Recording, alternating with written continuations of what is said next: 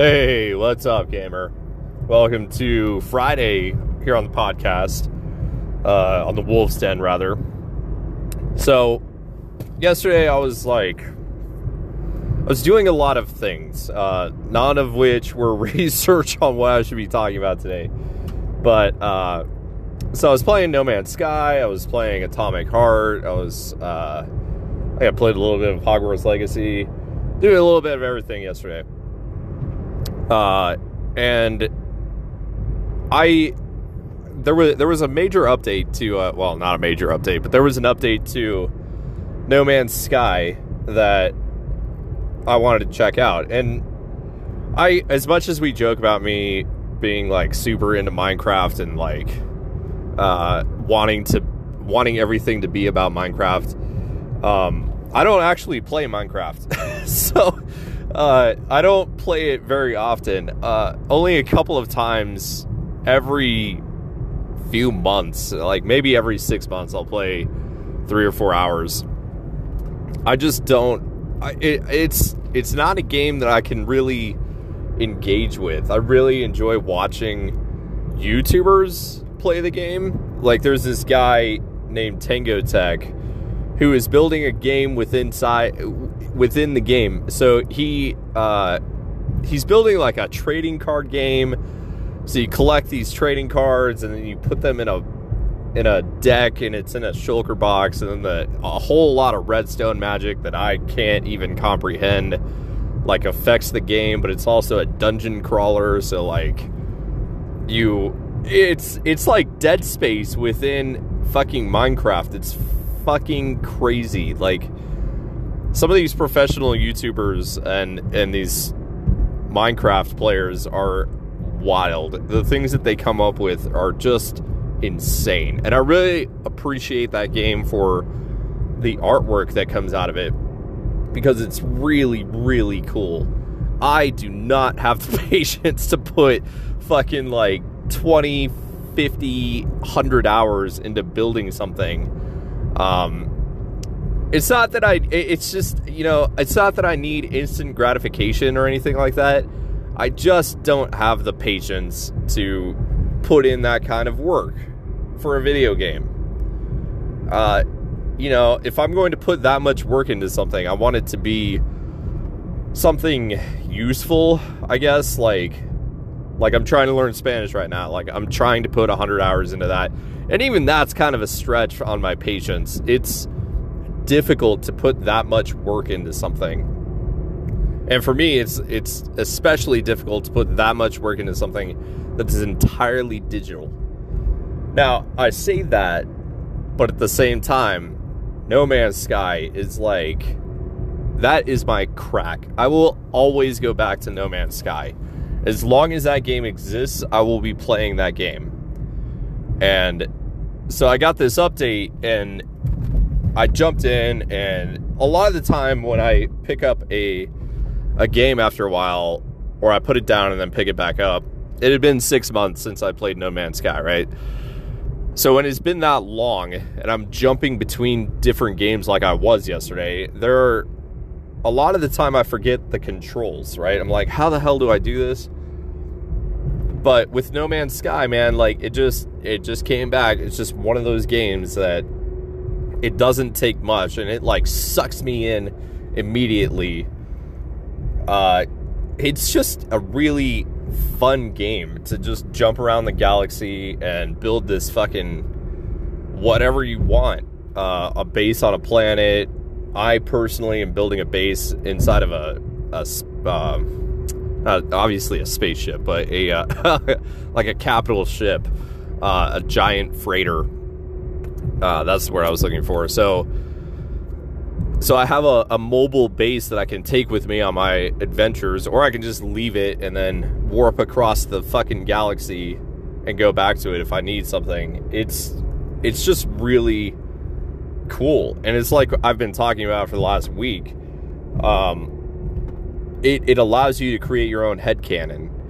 It gives you some assistance, unlike Minecraft. Minecraft doesn't give you anything. It doesn't give you anything in the way of creating headcanon. That's changing a little bit with archaeology and some of the things that they're putting into the world to make it less blank. But you know, for the most part, you have to tell your own story in Minecraft, and that's what these professionals do. They keep talking about, you know, because people want to learn how to play this game and how to build like they do and create these incredible things. And they keep saying, like, there has to be a story behind this. There has to be, you know, I'm adding texture to make it more realistic. And like, let's say that water collects under this ledge and then, you know, dirt gets stuck to it, so that's why it's darker here, and blah blah blah. Like, so you have to, they're creating their headcanon on an entirely different scale, right? It's like they're literally writing their own story, even about the buildings and why this bush is here. And that's really cool. I'm not that patient, and I don't have that kind of creativity. So and that's why I think a lot of people like Minecraft, because it allows you to tell exactly the story you want to tell. And the same thing is true with No Man's Sky, although you're helped a little bit because it gives you a main storyline to follow if you so choose, and then it gives you like little open-ended objectives, like join the Merchants Guild and trade across different solar systems and make $1 billion kajillion, a squidjillion, whatever Passion said the other day. So I mean, it gives you a little bit of a backbone to go on, and it's easier for me with my stunted imagination, being fucking almost 32 years old now. It's easier for me to create my own headcanon within that game, which is why I keep going back to it. Like, I'm proud of my ship.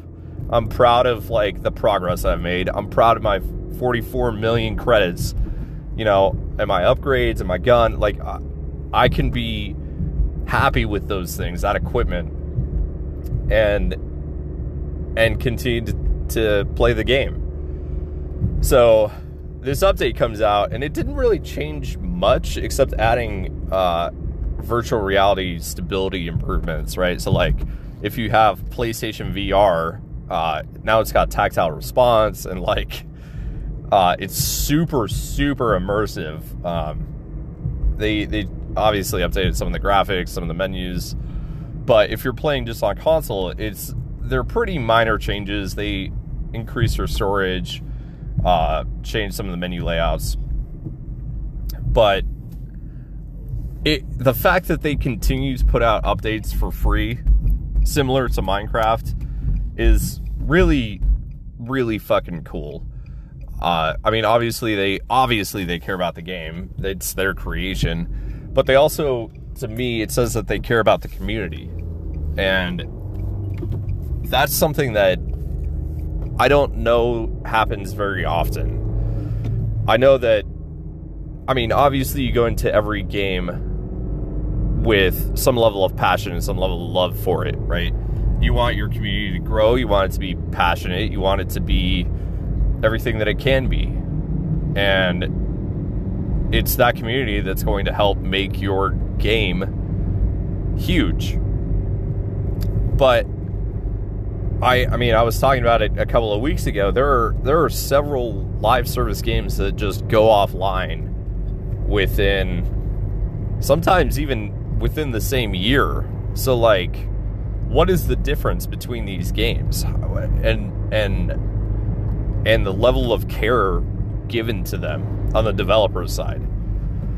So obviously, I really do truly think that if you have a game that it's blank, that allows you to create your own story, then that game is automatically going to be more successful than others.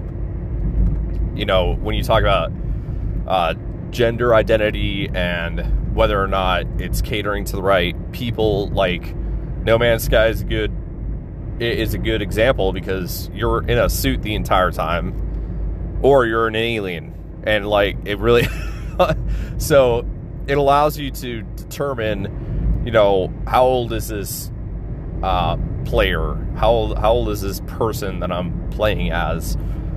What gender are they? Are they athletic? Are they not? It allows you that kind of freedom. A lot of other games kind of squish you into a box and say, oh, you're this character, you're this gender, you're this age, this is your skin color, these are your thoughts, etc., etc. And it's like we were talking about a couple weeks ago. Halo doesn't really necessarily do that. I mean, obviously it's a male in his 40s, but you never see him, so it's easy, at least as a male, to like put yourself in his shoes. And I'm sure it could be said the same with Metroid. Like, Metroid is an interesting example because a lot of people thought Samus was a guy. Obviously, she's not. So it got a lot of people wrapped up in her story and empathizing with people who are different on that aspect. But if you create a game that's open enough, you allow people to create their own story, it obviously builds and builds. And if you add these updates, these continuous updates for free that improve the game or add content to the game, it's going to propel it to levels that only Minecraft has achieved. But I don't know, it's really fascinating to me to see No Man's Sky and to see Minecraft and how much they freaking dominate their genres, even though they're old. Like, No Man's Sky is, what is it, 6-7 years old? Minecraft is like 12. It's crazy. You don't see a lot of games lasting that long. So anyway, that's what I wanted to talk about today. Mostly because I love No Man's Sky, and I didn't have time to look at anything else. But and I thought it was interesting. But I appreciate you all listening. You're all great. I love looking at the analytics and seeing how many people are listening, how many regular listeners we have, and I really appreciate you taking the time out of your day to listen to me ramble and talk about video games poorly. So with that, I hope you have a good one. The boys and I are getting together tonight to record the weekend episode. It's going to be a blast. I hope you catch that one. It seriously always is fun. So you have a good one. I'll catch you tomorrow. Peace.